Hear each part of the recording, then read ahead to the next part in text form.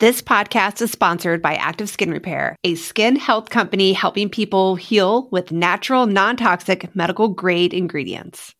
So, Brie, I remember this one time I was in a bike race around Tucson and I wasn't paying attention. We were riding down 4th Avenue and there's railroad tracks, like streetcar tracks. And my bike's tire went and wedged in to the railroad tracks and I totally fell down and just skinned my hands, everything. Ugh. I had nothing with me, nothing at all. And it's that times where you want a first aid product and you have nothing.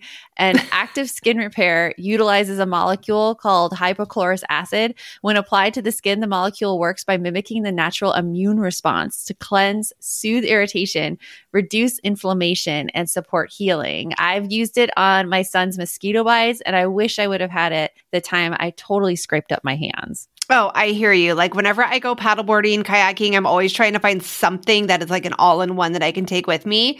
And Active Skin Repair could be used like that. It can be used to treat cuts, scrapes, burns, sunburns, rashes, and other types of skin damage. It's also safe and non-toxic, which makes it suitable for all skin types, all parts of the body, like eczema and acne-prone skin, all of that. With over 500,000 happy customers, thousands of 5-star reviews, and ingredients so safe and clean they can be used from the youngest member of the family to the oldest, you now have one simple solution for all of your family's skin health needs. Visit www.activeskinrepair.com to learn more about Active Skin Repair and to get 20% off your order. Use code NOGUILT.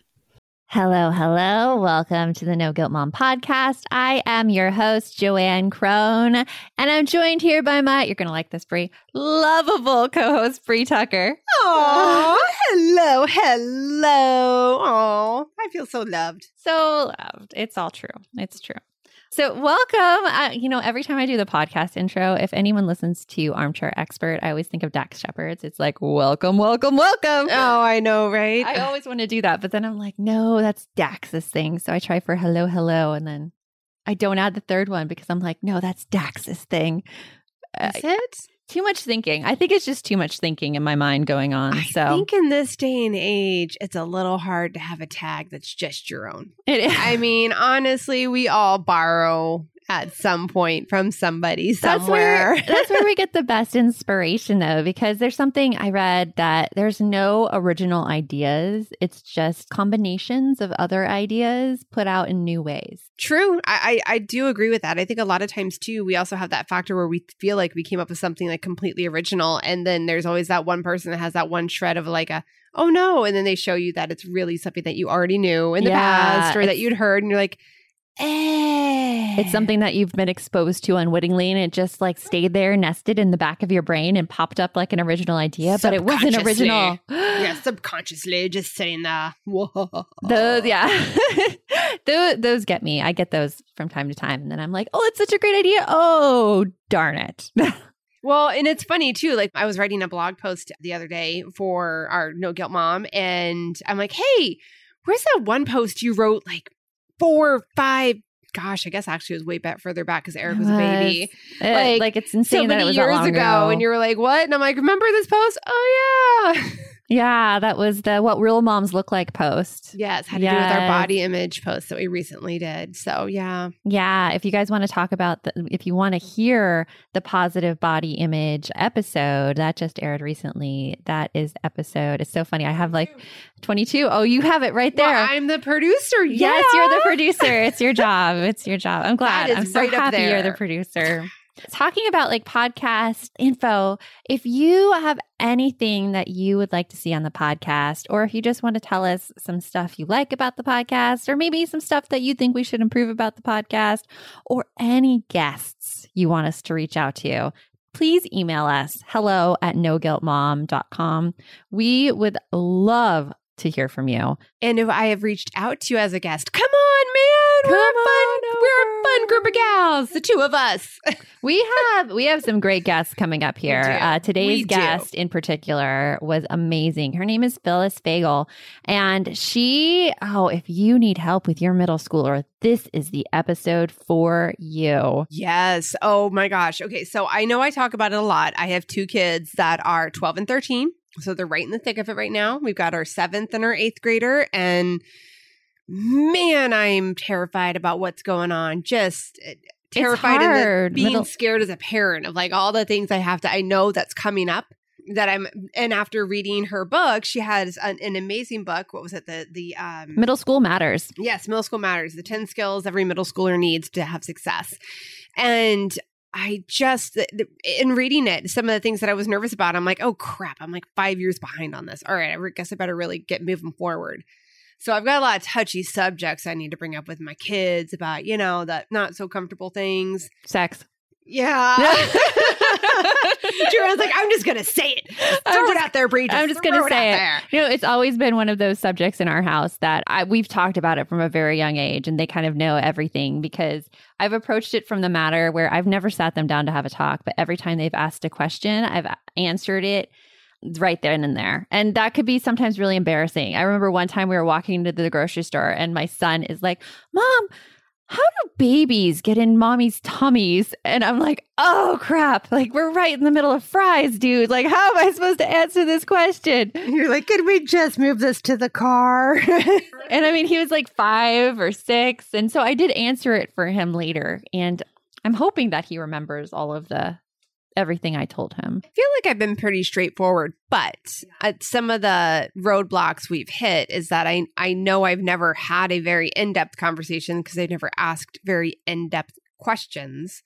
And they're at a charter school that doesn't do, which I wish I had realized. I mean, I guess I just didn't ask the question. Yeah. But now that they're in 7th and 8th grade, I'm like, oh, wow, what a huge disservice that their school doesn't teach them anything about human sexuality. Like they didn't have any of those conversations that typically start in the public schools around 5th, 6th grade. Oh, they don't do anything like that? Unfortunately, that's a big no-no. I used to have to teach those classes. I used to have to teach human growth and development. It was like 1 week out of the whole school year. And we had scripts and we could not deviate from those scripts as teachers. And we'd split up the boys. There'd be one classroom of boys and one classroom of girls. And it was like an all-female 5th grade team. And so we're like, okay, who's taking the boys?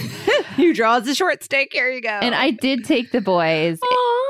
We had like the male PE teacher in the room at the same time. But the curriculum was very like scientific and like right. No, and it needs to be. Yeah, it was like no emotions attached. But at the same time, when you have like there was like 45 5th grade boys in a classroom teaching them human growth and development, you can kind of guess how that might go awry. So I would always set like the big rule. I'm like, you might feel like you need to laugh. You might feel like you need to say something that is smart and make other people laugh. Don't do it. Bite your lip. Keep it under control. And that was my rules. And they kept it under control. And I think they were more so mortified that their 5th grade teacher was teaching them human growth and development.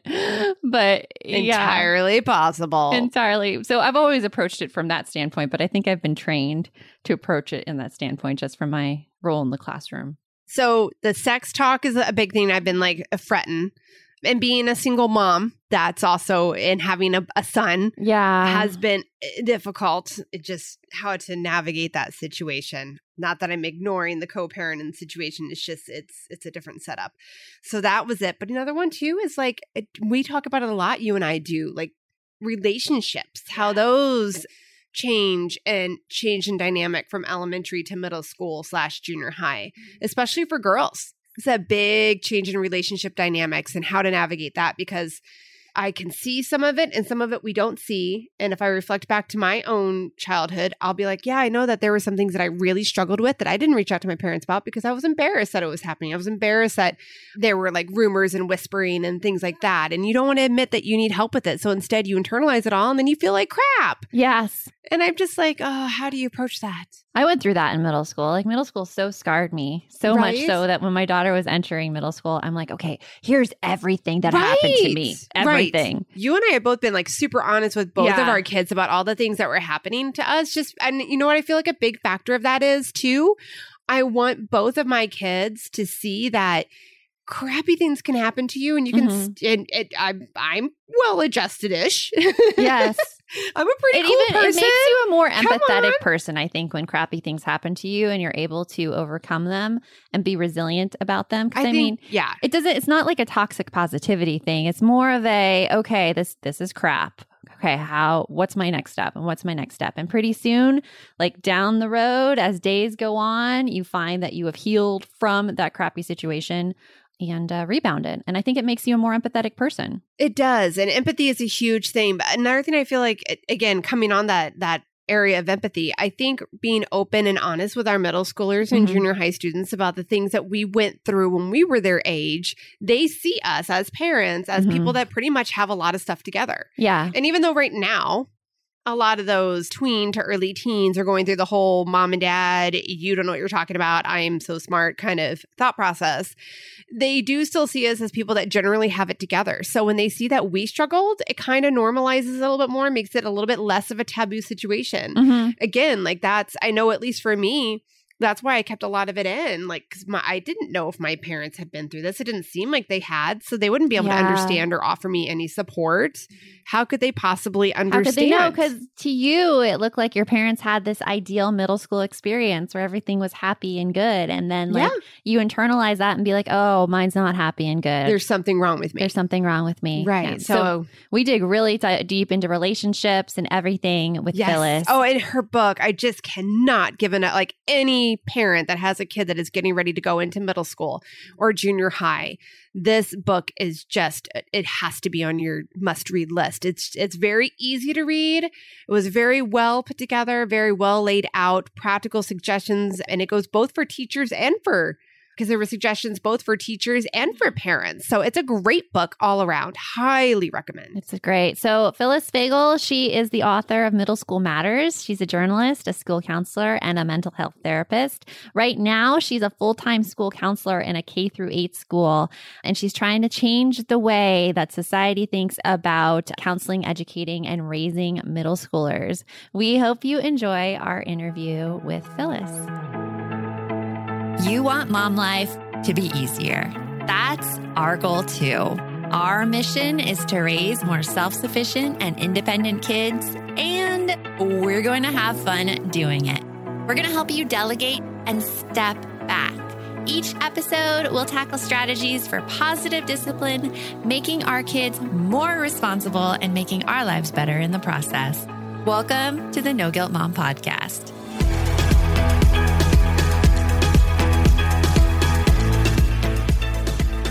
Hey, Phyllis, welcome to the podcast. We're so happy to have you here. So happy to be here. While reading your book, something that I found that was really, really interesting is that we have a mutual distaste of The Bachelor. Oh my gosh, totally. It's such a horrible depiction of what true love is. Exactly. Okay. Like how, so I watch Dancing with the Stars and they have Bachelor and Bachelorettes come on there all the time. And I'm like, how could you think you're finding love this way? And how can we show others, other people, that this is how you find your soulmate?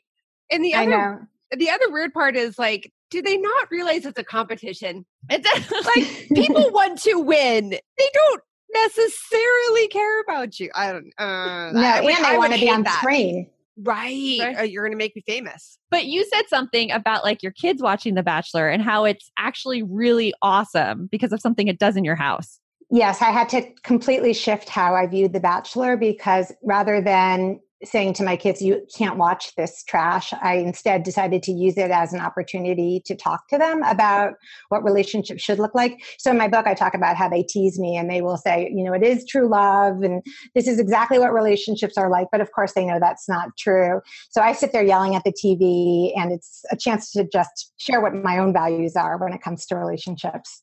In all fairness, we all get our own little fantasies about what true love is. Like growing up as a child of the 80s, I was insistent that I was going to meet my Jake Ryan and going to have a birthday cake on a table, and that would be true love. Yeah, I think it didn't work that way. No, it doesn't work that way at and all. in the 80s, they don't even know your name. You can just ride off into the sunset with them. That was another thing you talked about, because I'm like, oh my gosh, how warped are we to start relationships based on what we saw in the 80s? Oh, messes you up. Set a lot of us up for failure. I was watching Dirty Dancing again, and I'm like, oh my gosh, this is awful. And that was probably my favorite movie back in the day. It still is. Like, I remember my whole sorority house watching that. Like when college in the late 90s, everybody was like, oh, Dirty Dancing. And you look at it when you're a little bit older, you're like, oh, ooh, ow, I don't remember that scene. Oh my gosh. Just the fact that like Johnny came in and he's like, oh, you saved me from having this meaningless sex with everyone else because you saw the true me. I'm like, holy cow. So, but we digress, and relationships are something that we're talking about a lot today because you have some great advice for us parents, especially as middle schoolers. So could you tell us a little bit about who you are and what you do? Sure. So I'm a school counselor and a psychotherapist. I work in a K through 8, which is kind of fun because I get to see the kids go through all of the phases and then work with them when they're in middle school and start to hit some bumpier times. And I'm also a writer, wrote Middle School Matters, and I write a column pretty frequently for the Washington Post on counseling and education. And both Bree and I read Middle School Matters as parents of 7th graders, and like 8th grade boy with Bree. Oh my gosh. Yes, I highly recommend this book to any parent, because I mean, like, once your kid hits middle school, it's scary. It is. I mean, if you and you talk about that in the book too, reflecting back on your own life of what you grew up with and not wanting your kids to have the same trials and tribulations that you had. Mm-hmm. You try to help support them, but they're, I had a friend recently send me a tape that somebody had taken back when we were in middle and high school. They had borrowed their mother's black and white video camera and walked around. And this friend sent me the tape and said, I have been dysregulated for about 4 hours since I watched this. And so now I need you to watch it and be dysregulated with me. And I said, oh, sounds tempting. Yes, But it did. It brought it all back. It brings it all back. It's funny because I was the most scared of having my daughter enter middle school because I had one of those situations where I was friends with this group of girls and I thought everything was great. And all of a sudden they turned on me and they left me. And I was like, oh my gosh, I don't want that for my daughter. No, it's worse in some ways seeing your daughter go through something like that than it was even for you experiencing it firsthand. Yeah. But I like in your book how you say that, some of these issues that kids deal with in middle school actually prepare them to be more empathetic and resilient in the future. And I could say like, that's totally right for me because now my whole career is like teaching other kids and other parents how to like get through these tough times and get these social skills. So middle school was like that forming experience. So you have in your book 10 key skills that kids need to thrive in middle school. So could you describe those skills that they need? Yes. And these are skills that they're not going to acquire fully in middle school, but these are ones that I think middle school is a prime time to really zero in on and help them develop them because they'll be helpful not only in middle school, but in high school and in life. And they are make good friend choices, negotiate conflict, manage a student-teacher mismatch, which every kid goes through and is a particularly hard thing to help your kid deal with, create homework and organization systems because no middle schoolers have excellent executive functioning skills. Consider others' perspectives because how awesome is it if you can learn to embrace differences at a time when you're so mercilessly self-critical. Self-advocate, which is especially true right now for kids who are learning virtually and have to deal with teachers from afar. Self-regulate emotions, again, so critical right now during a pandemic.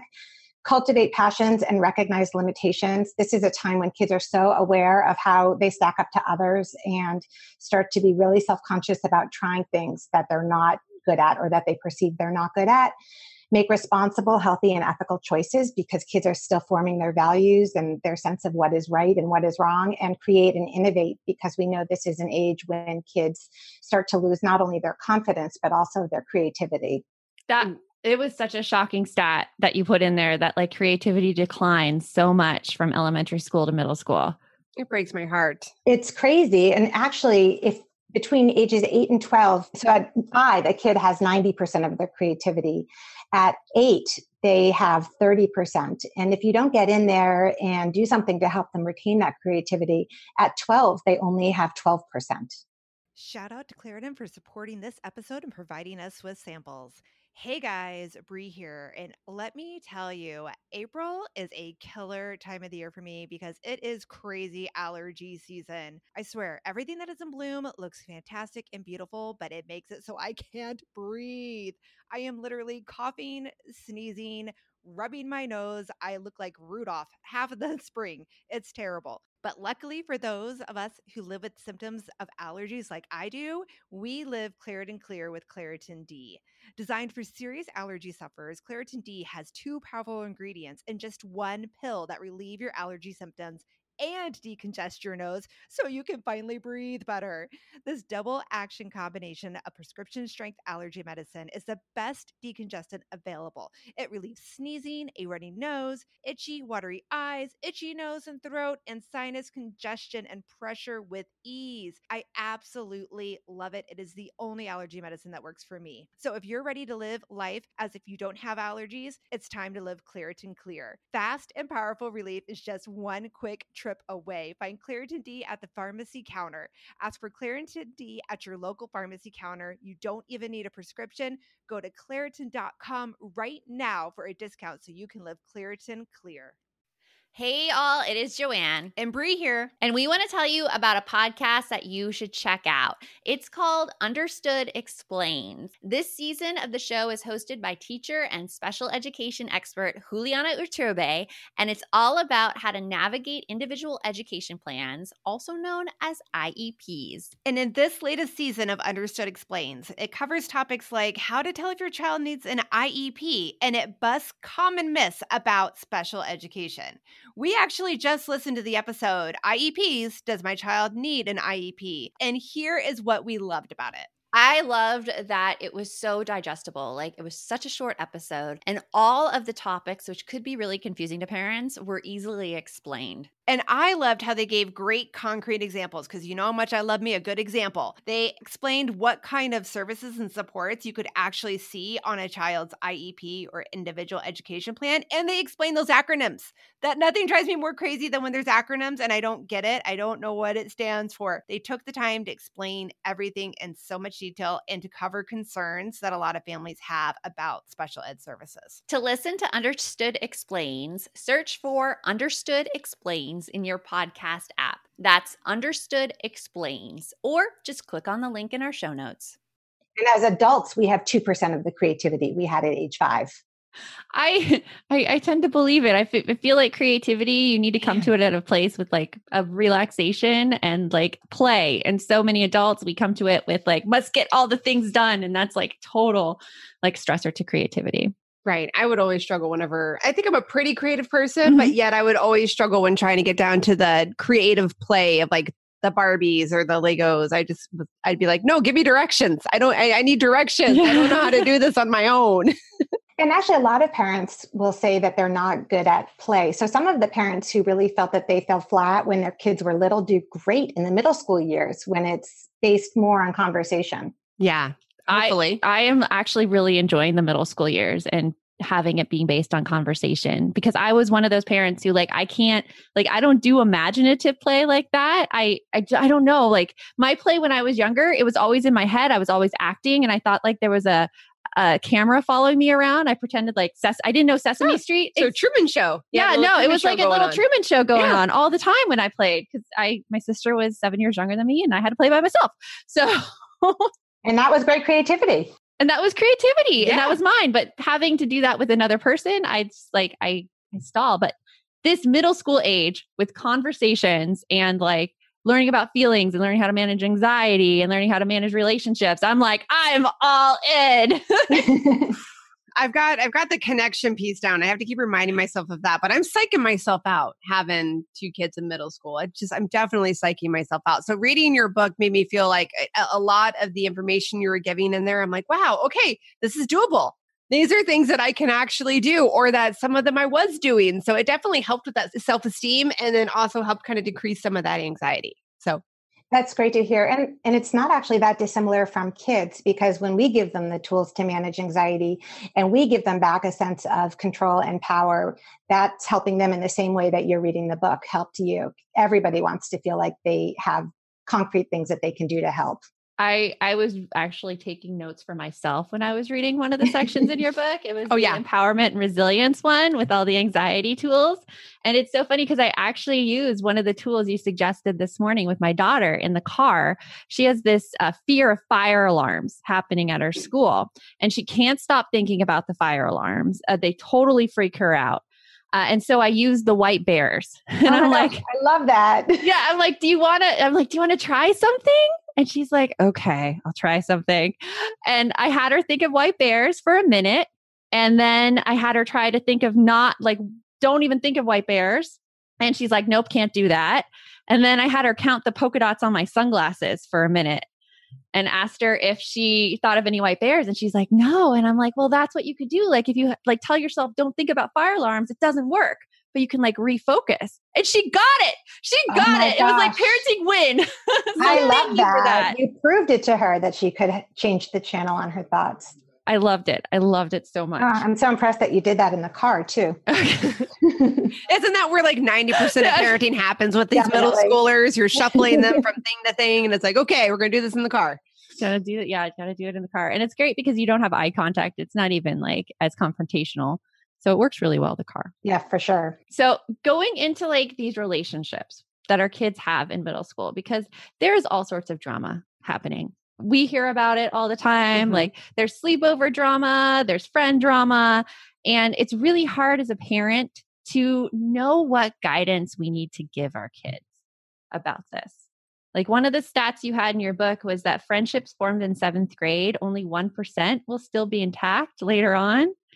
It is crazy. That's crazy. And then what do you recommend when the drama starts coming home and your kids are starting to say, so-and-so doesn't like me?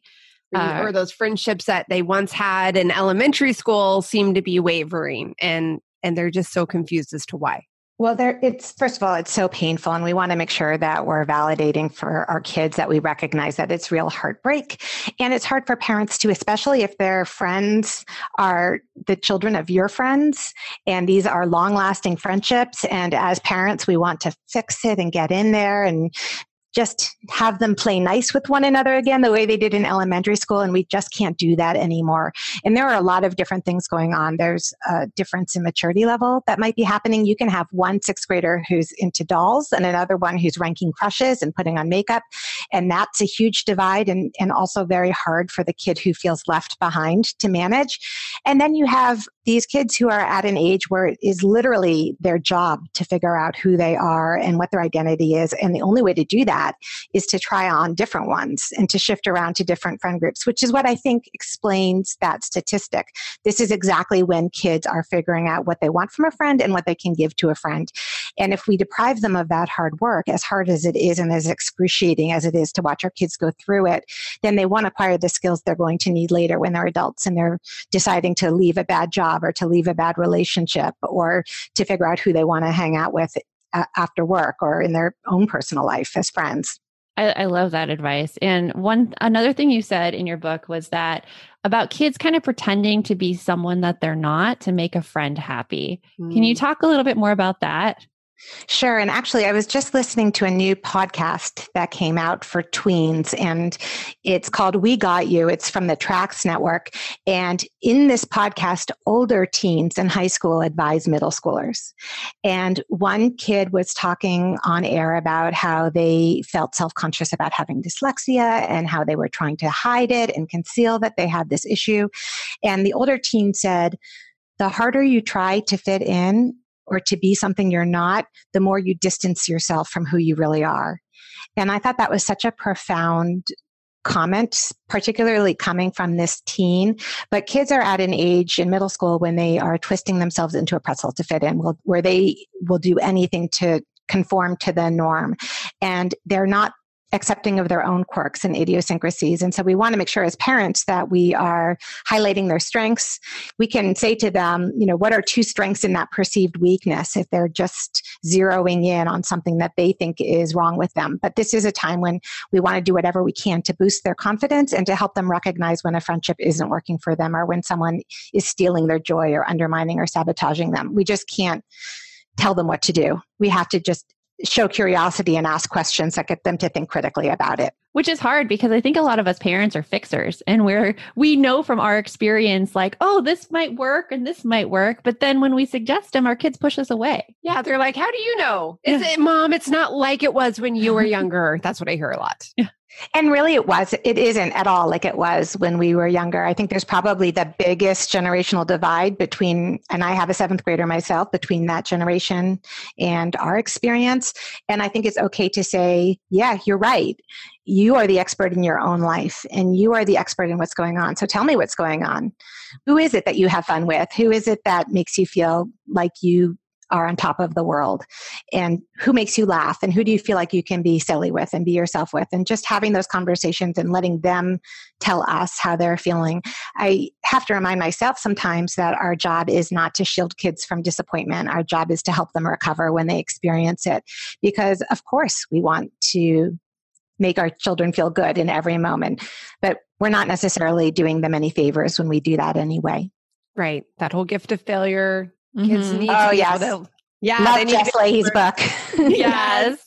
They need to be able to learn from those mistakes. And when is the best time for that to happen? While we're still here and we can still help guide. Yeah, absolutely. Being able to teach them how to cope and teach them how to recover from this relationship drama. I feel like, as adults, we still deal with the relationship drama, and seeing our kids have to go through that same pain, as you said, is so difficult just to step back and be and just get their feelings out. Yeah. What do you do if you ask your kid to tell you their strengths and they're like, I don't have any strengths, and they're just in that down in the dumps? I think you have to teach kids how to think more flexibly. So if they come to the worst case conclusion, and I'm in my office, you probably can't see it behind me, but I have a magnetic dartboard, and I ask kids to throw the dart at the dartboard and tell me how close to the bullseye they think their thought is. Because what we want to be doing is, and middle schoolers tend to respond pretty well to metaphors, but we want them to understand that even though we think we would never lie to ourselves, we lie to ourselves all of the time. If 20 people tell a middle schooler that they got an awesome haircut, and then one person walks up and goes, oh, you got a haircut, I promise you for the rest of that day, that kid is going to walk around thinking that there's something wrong with their head.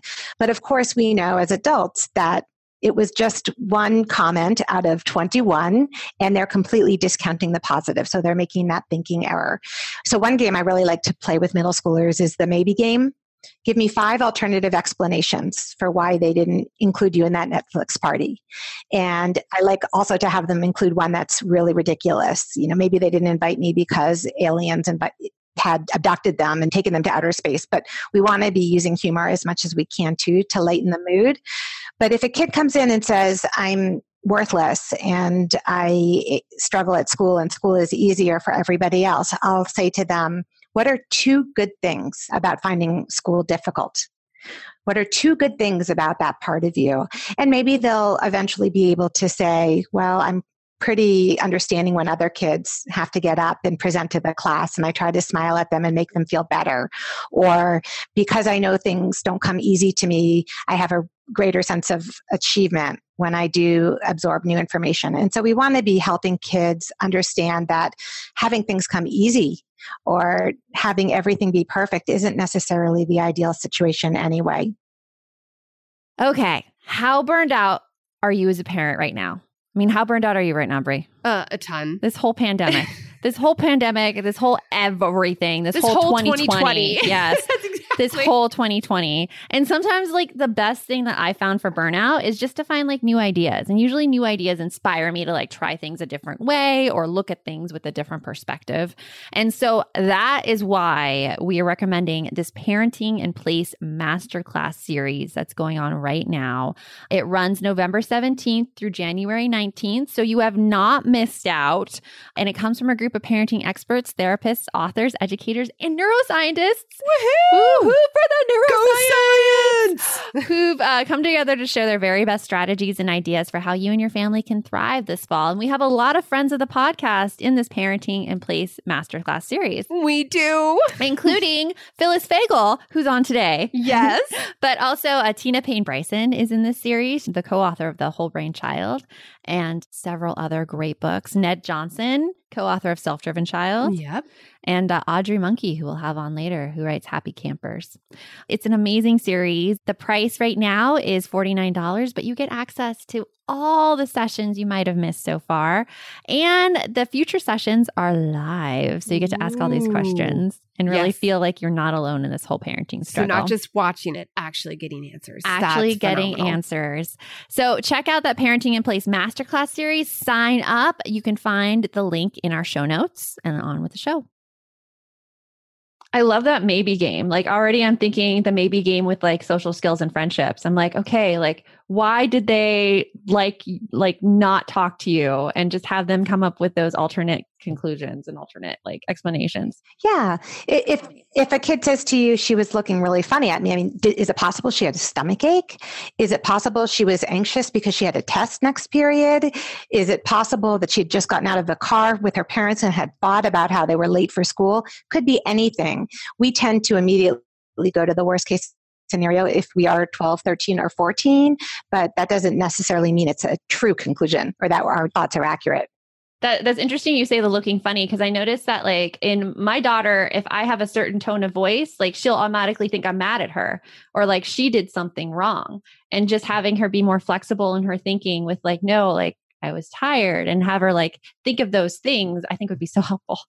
Yeah, you definitely can mention that in the moment. But I think for parents who are listening, it's important to know that kids in this age group misinterpret comments about 40% of the time. And so if your facial expression doesn't match your words, or if, let's say, you tell them constantly that you don't care what grade they get and you just want them to try their hardest, and they get out of school and they are upset because they just got a C on a quiz, and you wait a full minute before you say that's okay, then what they're going to walk away thinking is that you're not being authentic, that you're not telling them the truth. So we as parents have to be really careful that we are consistent in what information we want to convey to them and how we do that. I deal with that all the time with both of my kids. Like where if my facial expression or my body language doesn't match, I have to give the reason for that. So like constantly my daughter will think that I'm upset with her about something, and I have to be like, no, I'm thinking.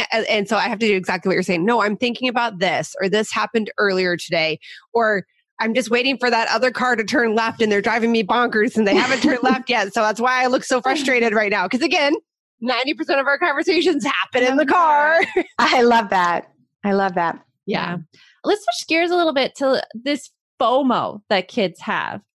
Yeah. And Bree's Fear like, of missing out. Oh, goodness. Oh my goodness. So one of the stories you told is about girls at a sleepover who were doing like the I hate that live story. Oh my God. Could you share that? Oh, it's the worst. It's a story. And I feel like I have to preface it by saying I think that middle schoolers are good people, and that most of the time when they make mistakes, it's simply because they're still developing these skills and empathy. But this happens to be a particularly glaring example of someone trying on mean behavior. And these kids had been not that kind to one of their peers, and they invited her to a sleepover, which she was really excited about because she wanted to be a part of this group. But the caveat was she couldn't actually attend the sleepover in person. She could come in on FaceTime and watch them having fun without her. And so, of course, this was not a fun experience for her. And so she would start to drift away and do something else. And every time she did that, they would do something subtly off camera to lure her back in so that she would be feeling that FOMO again, which is awful for the kid, and it was awful for the parent who didn't know until after the fact.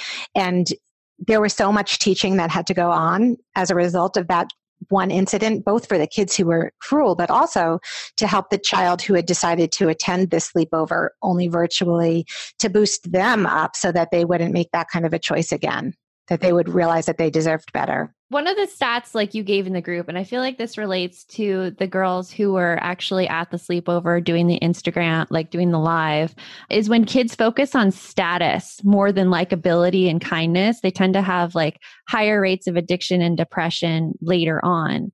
Those kids who were live at the sleepover and who subjected this other girl to basically, I don't know, the controlling behavior and making them at a higher status.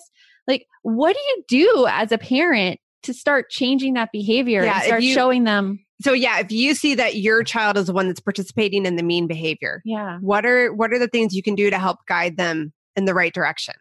I think it's not just waiting for those big moments where you have to have an intervention. If you have two kids in the backseat of your car and you're driving them to soccer or you're driving them to religious school, whatever you happen to be doing, and you can hear them having a conversation and they're either plotting something mean or saying something mean about another child, I think a lot of parents of middle schoolers think they're too old for me to jump in and say something, or I don't want them to stop talking or to embarrass my own child. But really, we do want to be using those opportunities to teach our kids what we expect of them. There's really a lot of power in the disappointment of a parent, particularly when it comes to character. And it's a chance to just, in a gentle way, say, wow, it sounds like that child is really struggling socially. What do you think is going on with her? Or how are you helping her? Just making the assumption that they actually plan to do something kind and call them on it in that moment and use it as a teaching moment. And I do remind parents that if their child is the one being mean, you almost want to be even more involved than if your child is the target, partially because of the statistics that you just shared. It is only adaptive to use power and aggression through about 12th grade. And after that, if you have not developed the skills of likability, if you don't know how to get friends through kindness and reciprocity and generosity and being a good listener, you're going to struggle in every aspect of your life. You're even going to have less higher education than someone who is kind to others. You have probably heard me talk about my dog, Addie, before. And when we first got her, we didn't know that she was a counter surfer. Now, counter surfing animals are the ones who jump on counters, especially kitchen counters, when you're not looking and take stuff off of them. Well, in this instance, Addie had jumped onto the kitchen counter and eaten an entire bottle of my other dog's pain medication. You can imagine the freak out that ensued from me. So imagine this. You're at the vet's office again, knowing that vet care costs continue to rise. You're anxiously waiting to hear how expensive the bill will be. But if you had pet insurance, your pet could be covered for accidents or illnesses. That's why you should check out ASPCA Pet Health Insurance. The ASPCA Pet Health Insurance Program offers customizable accident and illness plans, making it easier for pet parents like you to help your pet get the care that they may need. They allow you to customize the plan, helping ensure that your pet's plan is as unique as they are. The ASPCA Pet Health Insurance Program has been around for over 18 years, and they've helped more than 600,000 pets during that time. Because vet bills can really add up, especially when you're least expecting it. It's simple. Use their app to submit a claim, and you'll receive reimbursement for eligible vet bills directly into your bank account. To explore coverage, visit aspcapetinsurance.com/no guilt. That's aspcapetinsurance.com/no guilt. Again, that's aspcapetinsurance.com/no guilt. This is a paid advertisement. Insurance is underwritten by either Independence American Insurance Company or United States Fire Insurance Company and produced by PTZ Insurance Agency Limited. The ASPCA is not an insurer and is not engaged in the business of insurance. If you're a parent, I invite you to join us at the Mindful Mama podcast, where it's all about becoming a less irritable, more joyful parent. With sometimes hilarious and always thought-provoking experts and friends, at Mindful Mama, we know that you cannot give what you do not have. And when you have calm and peace within, then you can give it to your children.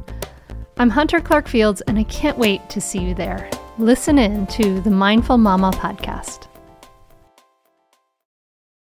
That is interesting because so often, like, we think that as a society, what kids need to do to get ahead is they need the best grades and they need like the best extracurricular activities. But hearing that what they really need is develop kindness and likability is kind of game changing in a way for parenting. It really is. And in fact, I interviewed a researcher at the University of California, Robert Farris. And at the time I interviewed him, he was the new parent of an 18-month-old daughter. And he told me that his biggest fear in life was that his daughter would be popular.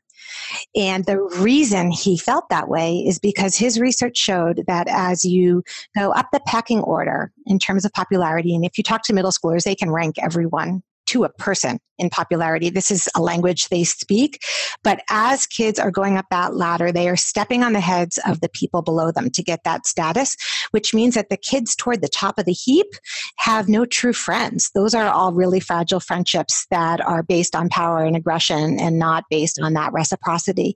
So the kids who are happiest are not the kids at the top of the heap or near the top of the heap, but the kids who are out to left or right field, but who have found a few really good, solid, trusting friendships. I mean, looking back at my own life and my own experience, like that's so true because I had some really good friends in middle school. I didn't have many, and I felt always like on the outside of popularity. What about you? What was your middle school like? It was really similar to yours. I was lucky, like by the end of 7th, beginning of 8th grade, I had like a core group of friends and the four of us stayed best friends all the way through until college. Mm-hmm. But I was also like picked on quite a bit. I was definitely not a popular girl. Nope. Free beat to her own drummer, which confused the popular people to no avail. Those are the coolest people, though. No avail. So I was just weird and quirky and off on my own. But yeah, so my daughter is very much like me, and my son is a lot like me, but quieter. So I'm interested, Phyllis, what was your middle school experience like? You know, listening to you talk, I think I was similar in a lot of ways. I was not great at picking friends. I was drawn to the people who had some status because I didn't think that highly of myself. And so I felt better being around people who seemed to have more confidence. But as a result, those were not necessarily the most loyal friends. And so there was a fair amount of shifting, just like I write about in the book. I was also really young for my age. I don't mean chronologically, but I was kind of 12 going on 8. I was one of the kids who was still the mind of an elementary school kid as everyone around me was growing up too fast. And that was stressful for me. I just wanted to slow down the clock. And one of the things that I really tried hardest with my own 3 kids to do as they went through middle school was to highlight how important it is to choose quality friends, to not worry about their status, to not worry about the quantity, because I think looking back, that is the hardest lesson for middle schoolers to learn, to surround themselves with people who make them feel great. Yeah. It is hard. And for them to like make the choices of friends based on like who does make them feel good versus like if that person who makes them feel good is ostracized by the rest of a peer group that they want to fit into, I feel like it's very, very hard for middle schoolers to like say like, no, I'm going to hang out with this person regardless about what my peer group thinks. And that's something that like, that is hard. Yeah. It's like, it's something as a parent, like I always point out and I'm like, oh, but you have such fun together and it's wonderful. I'll explain to kids that there's interference that can get in the way. You know, you might not stand up for somebody because you don't want to get targeted yourself or because you feel like your own place in that social system is so fragile. And then we want to be giving them some compelling counter arguments to why they want to do it anyway. I remember with my own parents, they used to make me invite everybody to my parties. And in middle school, I didn't want to because I felt like you were just saying, it might crimp my own style, affect my own reputation. And not that long ago, and this really just struck me, I happened to be on a call and somebody on the call in this presentation in another country who had gone to school with me as a child and who had been targeted and bullied said, I came here tonight because I remembered that you invited me to your parties when no one else did. And I was so grateful to my parents in that moment because honestly, I didn't do that out of some goodness of my own heart. I did it because my parents forced me to be better than I was at the time. So also taking that long view and recognizing that sometimes we're going to help our kids be better and they may not seem grateful in the moment, but in the long run, they will appreciate it. That really comes back to the whole status versus likability, like really reaching out to people who are struggling and not worrying about how others perceive you. So important. So I have another question that I feel like is really based on like what's going on right now here, 2020, and we're in the pandemic. So there are so many kids that transitioned from an elementary format into a middle school format. And I'm thinking about like basically that big jump from that one teacher classroom. You've had pretty much the same group of kids in your classroom probably for the last few years. And then all of a sudden you're into this new middle school or junior high format where there are multiple different teachers. The expectations are different at school. There are new faces, especially if they moved into a new school that had several different like elementary schools feeding in there. So there's faces and people they don't know, relationships they're not aware of. So these kids got dropped into the situation, which we already know is hard enough, right, to begin with. But now let's add in the pandemic. So some of these kids are doing it online. They're not getting to see anybody in person, and they're struggling with this change. They're struggling with both the academic change of it, as well as the social aspect of becoming these middle school or junior hires. Is there any advice or support that we as parents can give to help our children be at least a little bit less stressed out during this time? So I think we want to be doing what we can to set them up for success. So academically, because parents are at home, if the child is learning virtually, the parent is at home really seeing where they're running into problems. And even in the best of times, parents often worry that their middle schoolers are lazy. And I have to remind them that future planning as a skill doesn't kick in until about age 15. So these are kids who truly cannot manage the 7 teachers without support. So parents can help by using planners, whiteboards, whatever they can to help make sure that they have an uncluttered workspace, helping with reminders. The one thing we don't want parents doing is doing the work for their child or deciding what's developmentally appropriate. That's what the teacher can do. And if it starts to be full of conflict, like your child is refusing to go to the virtual classes or refusing to do any work, and I've seen so many more students struggling, even really strong students who were straight A's might be getting F's right now or D's, whatever their school system happens to use. We want to be reaching out to the school and having them jump in, because when you're in the middle of a trauma, and there's no question that the pandemic is a trauma for kids, we want home to be a really peaceful, calm place, supportive place, and starting from love. The most protective thing we can do for our kids right now is be their person, be on their side, and to be in their corner and to be looking for their strengths. Socially, we want to make sure that we are understanding who our child is. So if they are not looking for more and they're doing okay, we don't want to be conveying disappointment that they're not being more social. A lot of boys in particular are not that interested in virtual socializing, and it doesn't mean that there's something wrong with them. It's just how they're wired. And with the extroverts, we want to make sure that we're helping them find ways that they can stay connected to their friends the best possible. And if they have no social skills, they probably were struggling before, but are struggling even more now. So looking for opportunities to boost their skills, not shame them, but to say, I noticed when you were on that Zoom call for class, you were talking about one topic while the rest of the class was talking about something else. Or I noticed people's attention drifted away. I wonder if it's because you were talking about something different. Have you considered waiting a few minutes and then saying a comment or asking a question related to what they were talking about? So using it as an opportunity to boost their skills. That's great. Yeah. It's a scary time right now, I think, for everybody. We've never done this before. Ever. No, and it's actually really hard for absolutely everybody I know. And I think that emotion contagion is so key. So the bad news is that we have the biggest impact on how well our kids do right now, because they're looking to us to gauge how alarmed they should be. They're looking to us for reassurance. And if we are a mess, that's not going to go so well.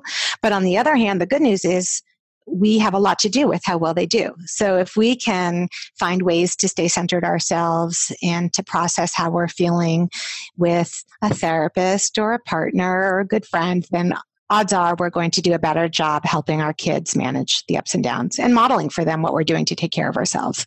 Yes, I completely agree. The self-care and having to process your own feelings before you can really deal with your kids' feelings. Like I am a big proponent of therapy and everything. So that is wonderful to hear. Where can people find you to connect with you? I'm on Twitter at @pfagell. That's probably where I'm most active, but my articles and some of the videos that I've done podcasts are on my website, phyllisfagell.com. Awesome. Well, we have loved chatting with you. This has been amazing. And we have so much great tips to use now with our middle schoolers. So thank you so much. Thank you for inviting me. I love talking to you both too. Thanks. Have a great day. You too.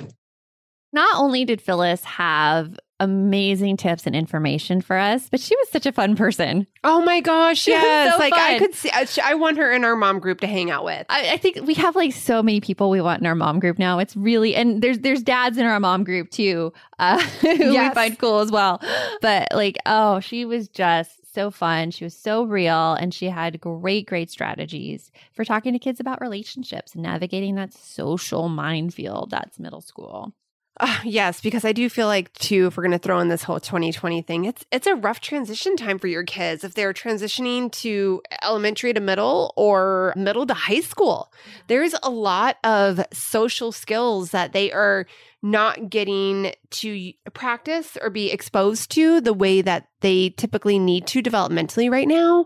So yeah, it's really a nail biter as a parent sitting back and watching these transitions happen. It's really hard. And it's hard when your kids start transferring the relationship from you to their friends and really putting a lot of importance on what their friends think and putting less importance on what you think. It's kind of as a parent. Right. It's the moment of I'm so glad you're thinking for yourself and growing up, but wait a minute, you're growing up too fast and stay close. Yeah. We have to fight that urge to keep them underneath our wing, but at the same time, don't let them fly away too fast because we know they're going to fall. Yeah. Yeah, it's rough. It's so sometimes rough. A controlled fall is good for them, and that's something that we do need to remember. Yes. But this whole middle school thing, I mentioned in the intro, I was dreading the middle school years from the beginning of parenting.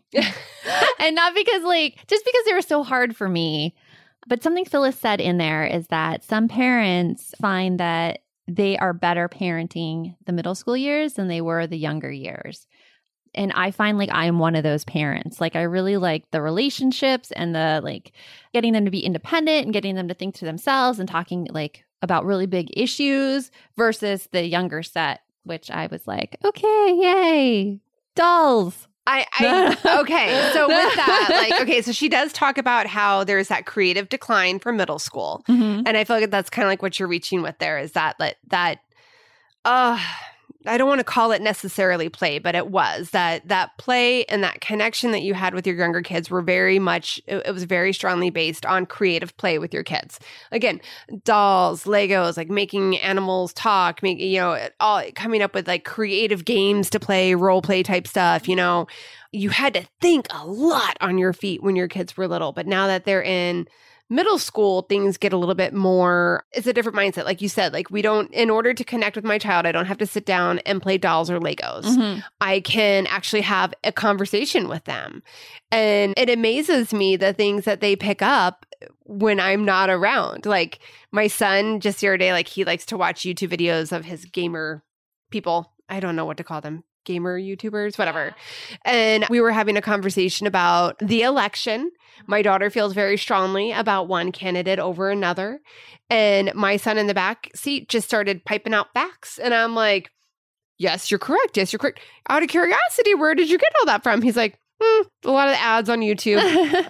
This person does this person does that. And I'm like, well, yeah, but it's not always. And he goes, no, trust me, I've heard enough of each that it made me then want to research it. So then I got on Google and I started researching it more because I just wanted to find out the facts. So again, my point of this whole story is that it's much more higher level conversations that you can have with your kids. And it also is very rewarding to see all that time you put in with them when they were younger, showing with their own thought process now. Yeah. Oh, thank goodness that you're thinking on your own. The things my daughter comes to me with, we were having this one argument about, I can't even remember what it was about, probably about using your phone it was probably about getting Snapchat. That was the last one we had. Oh, such a fun discussion about social media. I didn't allow it, but she came to me with research. And she's pulling up all these reviews on Common Sense Media, and she interviewed her friends to see But I was so impressed that she came to me with all of that. And it wasn't like just accepting my word as golden. She was like, no, but here's this and here's this and here's this. And I'm like, all valid points. Yep. And she was able to come to a conclusion based on that. Because during it, she got a review from a friend that was like, oh, no, wait, something happened. Something happened there. Yeah. So I asked her to like ask her friends if anything like inappropriate or anything kind of scary happened while they were on Snapchat. And she's like, no, nothing did. I'm like, just go ask them. And one friend was like, yeah, this happened. And she's like, oh, okay. Yeah. And I think, wasn't that it that made her be like, yeah, maybe this isn't going to happen? Yeah. She's like, she was okay with the decision. Right? Because she understood all the facts. So it's amazing. And it's funny because another thing too about middle school, this age group we see a lot of is anxiety, right? About so many different things. And one of the tidbits that I really enjoyed from Phyllis in her book was she talked about having a game, and it was called the maybe game, right? And she talks about giving 5 reasons why something didn't happen or isn't going to happen. And I loved her idea. And I know you said you've used it before with your kids, how one of those reasons are just totally outlandish. So what was one of the reasons that you shared that was an outlandish one? Oh, I do it a lot with my son, but sometimes I can't do the maybe game with my son because he gets upset because he's like, you're making fun of my situation. But it's like, it was something about how someone, I think it was with my daughter, how someone didn't invite her somewhere. And I'm like, maybe they didn't know you wanted to come. Maybe space aliens came and kidnapped their bodies and then returned them the next day. Maybe like stuff like that. It does hopefully help them get the humor in the situation, and then also be able to understand when they're doing that way too big of like negative self-talk in a situation. Yeah. They're like thinking through the process way too much. And you really can never tell what someone else is thinking. Like you really cannot predict that. You cannot predict intentions. You can't do any of that. So it shows them that thought process as well. Yeah, but so I love that. Yeah, Phyllis was amazing. Phyllis was amazing. Again, you need to run out and get her book. It was so, so amazing. If you enjoyed this podcast, which we really hope you did, if you've stuck around to this point, can you do us a favor? Can you review for us just 1 to 2 sentences about what you liked about it and give us a star rating? Hopefully we earned your 5 stars. It helps other parents find us and know that they are not alone in this parenting journey, and giving them some great tips on how to make parenting feel easier and with less guilt. And let's read a review, Brie. Yes, we have an amazing review that is titled Amazing Perspectives from Whitney Lee 33. And in it, she says, I love the perspectives these ladies and the professionals they invite to contribute have for parenting in the 21st century with all these new problems we pioneer as moms. My favorite idea so far is that loving your family well does not equal doing all the things. Hear, hear. Yes, I can't wait to hear more from these mamas. So thank you so much, Whitney. Thank you, Whitney. Big, warm, fuzzy virtual hug there. So until next time, remember, the best mom is a happy mom. Take care of you, and we'll see you next time. Thanks for stopping by.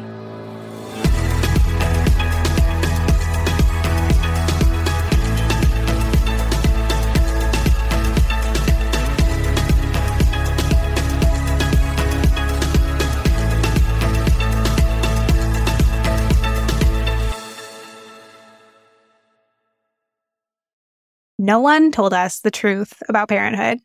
Why? This is the podcast everyone needed before they had kids, because now that those little ones are here, there is a lot to unpack. I'm Rachel Shepardota, and I am your host for the podcast No One Told Us, where we tell the truth about parenting and let you in on all the stuff you really should have known about before having kids. I am the founder of Hey Sleepy Baby, but this podcast is so much more than sleep. We'll be diving into all the topics that you really care about and need to know while you do your best job raising those adorable, tiny humans. Our goal is to just make you feel less alone and less overwhelmed. There are so many things that no one tells us before becoming a parent, and I think that we should really pull back the curtain on becoming a first-time or second-time mom or dad to share the good, the bad, and the ugly. We'll have a little education, a little fun, and a whole lot of heart that goes into each and every episode. So join me and our amazing guests each week to hear us talk about what no one told us.